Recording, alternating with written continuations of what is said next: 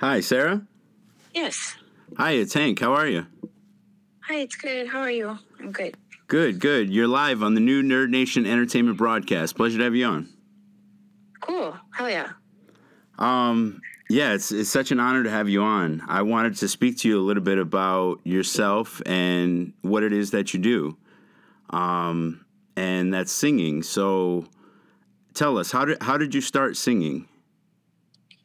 Well, my mom enrolled me in piano lessons since I was very young, and I didn't really like piano because it's obviously like as a kid you hate practicing and like drilling and all that. So after a while I got bored with it and I told my mom I don't want to play piano anymore. And my mom was like, you have to do one musical thing so you can drop piano, but you have to do something else that's musical. And I picked singing because I like singing. So that's why I ended up singing, because I dropped piano and then my mom enrolled me in singing lessons, and I discovered that I really liked it. And my singing teacher was very encouraging, and she was trained in England for her singing too. So I really enjoyed singing, and I started singing and never looked back after that. Nice, that's awesome. Now you also perform as well. You don't just record. You go around and do shows. Is that correct? Not currently. I'm working on some tracks right now, but for the moment, I don't perform at the moment. But I used to be in a band, a 7-piece band, and we used to perform all the time. This is obviously pre-COVID, so we performed at bars every weekend, and it was really fun. Nice, that's awesome. Now, what about your upbringing? Where you're from? Was it kind of rough coming up, or were you privileged? Or tell us a little bit about yourself. I'm from Kuala Lumpur, Malaysia, and that's the capital of Malaysia. And growing up, it was very interesting for me music-wise because my parents were very strict with me and my music tastes, and even what they listened to. I don't remember listening to any non-Christian music, and my mom would always listen to just Christian music all the time. Same with my dad. I think my dad would occasionally. I remember I have memories of him like sneaking out like listening to Celine Dion sometimes, but I don't really think he listened to non-Christian music. So my first encounter with non-Christian music is basically like going to the mall or like, going carpooling with my friends, and I remember going to school and we would carpool with them, and then their parents would put on the radio and I would be listening to it and I'm like, oh, what is this? Because like obviously it doesn't sound like Christian music, right? So Right. I remember being very shocked, or not shocked, but kind of like, oh, this is really cool. Like this is music I don't listen to. So Who was it? Who was your first artist that you heard and you were like, yo, this is kind of dope? I would say like stuff like Savage Garden or like Usher and stuff like that. Obviously this is way back then, but Yeah. just kind of like later on when I got to save my own money, I managed to save my own money and buy a cassette tapes. This shows how old I am. And I bought like a Westlife tape, and I bought like 18s and like Britney Spears and all these singers that later on that I listened to a lot growing up. Yeah. So did your parents frown upon you kind of not sticking to Christian music? I mean, yes, I think so, because my mom, she wasn't happy for sure, because like she would come home and then I would be listening to music. She's like, oh, you listen to? And then of course like she'll see the tape and she'll be like, you shouldn't listen to non-Christian music because it's not very good for you. Or like I think she just thought that they had negative values. I think she was just trying to protect me. For sure. I don't necessarily feel like she was, even though she was strict, she was just trying to look out for me, and she just felt that non-Christian music had negative messages. When I'm sure there is a lot of music that has, messages that aren't positive, but there's also a lot of positive things in music as well, and I think she overlooked that. Yeah. Now, what is your writing process to when you're creating a song? Because you're also a very good writer, from what I gathered. And what is your process to how you write a song out? The process for me is I listen to the song, and this is when the producer or the the person I'm working with will send me the track, like just the melody or the chords, and I try to ask the person I'm working with what kind of tone they want for the song. So like, is it sad or happy? Most of the time, people tell me to just write what I feel. So I'll kind of listen to it over and over again until I feel like something clicks. And sometimes for some songs, like with some people I work with, the music, there's sometimes it doesn't click, and I'll tell them like, "Hey, it's hard for me to write this song because I don't feel it." But in general, for me, I'm very musical, so when I hear like chords or something, when I start to form a melody in my head. So I would say the melody comes first, like the kind of tune, and then after that come the words. So I'll start writing words based on how I feel the song comes across to me, like happy, sad, love, regret, whatever. Yeah, and what do you like your songs to be about? Do you generally like it to be about family, ex-lovers? Like, what is your passion for writing when you're creating? I think I tend to write about love a lot. I think I tend to write about like a lot about lost love and like pain and like heartbreak and stuff.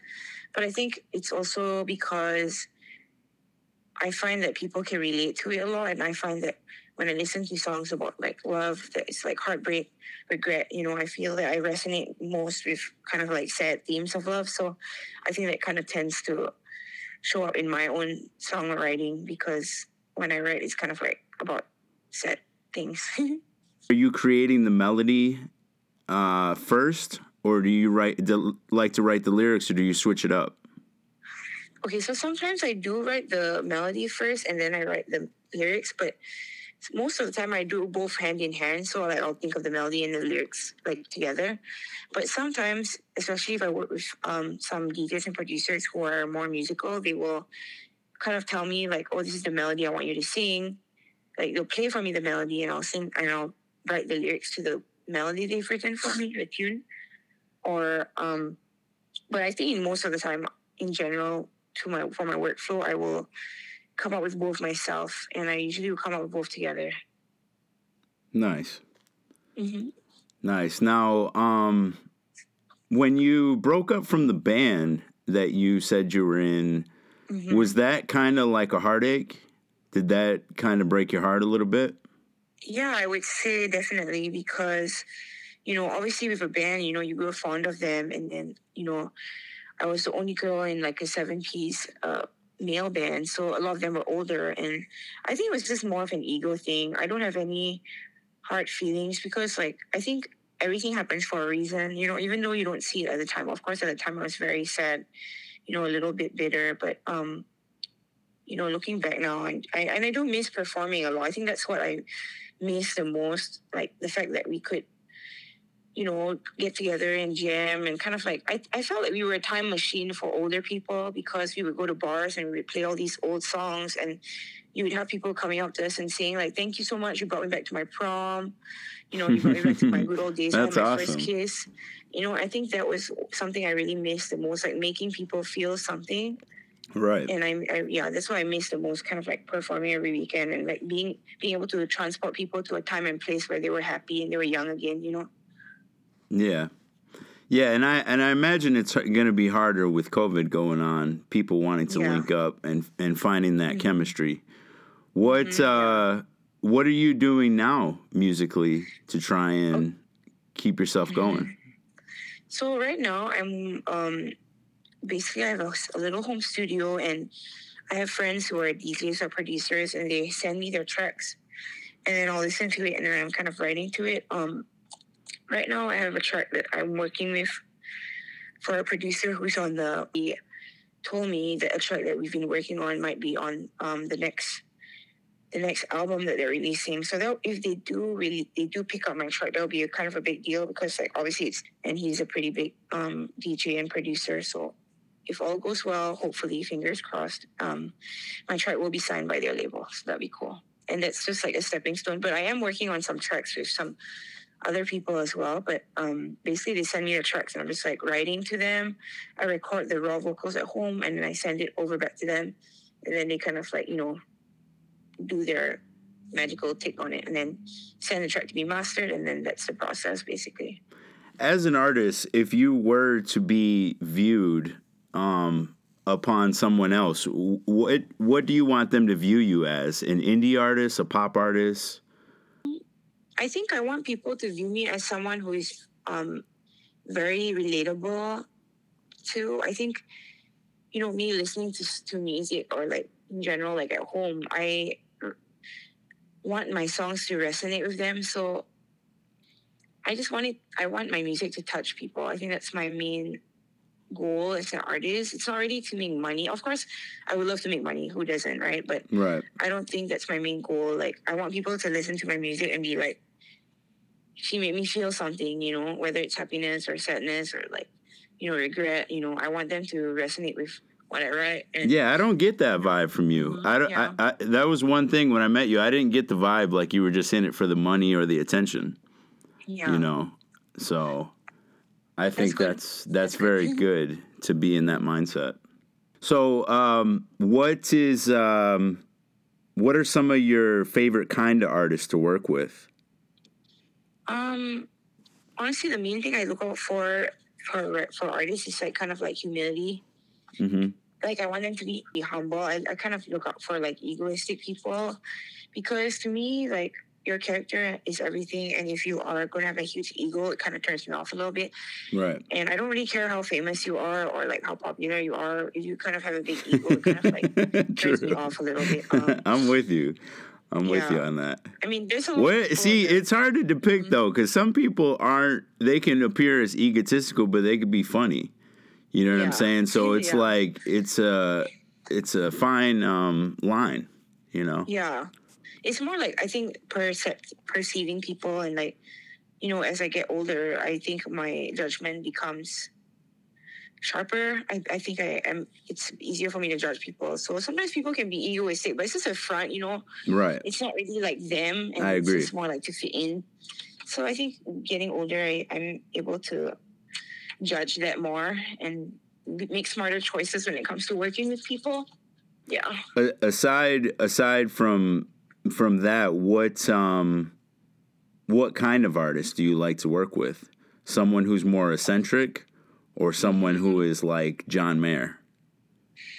I think I would like to work with people who are motivated to finish tracks, to like continue to like finish up their work, because I think in me as a singer, I don't really have much say in the track. Not to say like much say, but as in like I don't have much. At the end, I send my raw vocals, and they have to like fix it up and do all that stuff. But a lot of times, what happens to me is like I will send my vocals, or we'll work on the track, and then the producer will normally just like let it like sit on it or not do anything about it. That's kind of like my main hurdle, I think, as an artist. I think something I can do to combat it is maybe try to learn how to make songs myself, so I can start breaking away from that. So if they don't finish the track, I can be like, cool, I can work on my vocals myself, Right. But yeah, I think I would want to work with people who are motivated and who want to finish up the projects. And I want to work with people who are obviously talented and who are humble. So that's a few like things in my criteria: humble, and they are motivated. And yeah. Amen. No, I like that. On a vast scale, as you're not in it for the money, as I can tell, what do you want to be in it for? Do you want to do it for nonprofits? Do you want to go and sing at the top of the Empire State Building? What's the long-term end game? Honestly, I don't really have any goals to perform anywhere specifically. I would just like to perform, and it doesn't really matter where, but I just want to perform for people, and it doesn't matter if it's in like a small bar or like a lounge, or even at children's hospitals. I think that would be cool if I could go and perform like some charity like performances there, or even cafes or restaurants. I think it'd be cool for me to like perform in those places. I'm not really concerned about being grand or like performing anywhere big, as long as I can touch someone in the audience or make them feel something. And it can be even on the street, like me busking or whatever. I think if I manage to touch someone, or if they come up to me and tell me like my music moved them, I think that's what my main goal is, just who I touch. It doesn't matter where. Now, speaking of inspiring others, do you ever think of the younger generation and like what you're saying, how it may affect them? Absolutely. I think with our music now, I think it's, and not to say that all of it's trash, because I think there's still some very good music out there. I just feel like people nowadays, the songwriting has become like somewhat lazy Right. in a sense that everyone's just singing about, things that are just, nonsensical or not even, or things that are overly sexual. And I'm not trying to sound like I'm old fashioned or like a prude or whatever, but I just feel like nowadays we should be singing about things that are uplifting and positive and inspiring. And yeah, you can sing about sad things too, but you can still sing about sad things in a way that is inspiring or that isn't like, vulgar. And I think something that just came to my mind just listening to modern radio is a lot of it is very vulgar. Mm-hmm. And I don't feel like we need to go down that route as artists. We can be better. We can, have a song about swearing every 5 seconds kind of thing, So, I just feel like we can be more original. Do you feel like it takes away from the actual music when people are in that mindset dynamic? Yeah, I absolutely feel that because, anyone can swear, but like, to actually write a song that doesn't have any swearing, that doesn't have any like, talk about your private parts or whatever, I think that's very rare. And I think if people should kind of like, I feel like people should try to be more original with songwriting instead of just like, writing about the same old thing or like, trying to like be edgy. I think the problem is with being vulgar, people think like, oh, I'm being so edgy. I'm like, not really though. Like, there's songs that are a dime a dozen, So right. if you try to be more, if you try to write about things that are helpful to people, I think that would be more of a standout thing. I think that's the biggest problem and issue aside from vulgarness and whatnot is just people trying. Like I feel like people are just trying too hard sometimes. Do you agree? Yeah. I don't know if it's trying too hard or maybe not trying enough. I think it's a fine line. Sometimes it's not trying too hard. Sure. And sometimes it's trying not at all. And a lot of these people, a lot of famous artists, they don't even have a say in their songwriting. They just kind of have a team that writes for them. So I feel like that's also why I look to artists that write for themselves, that songwrite. Because, end of the day, I'm going to respect an artist that songwrites their own music compared to someone who just has a team that churns out stuff for them, Right. Now, also being an artist, have you ever got offered deals that you've denied? What do you mean? Like, as in like contract kind of deals?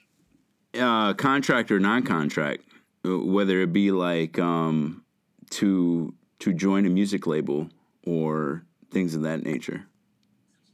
Yeah, I definitely have said no to some contracts, but I also feel like because why?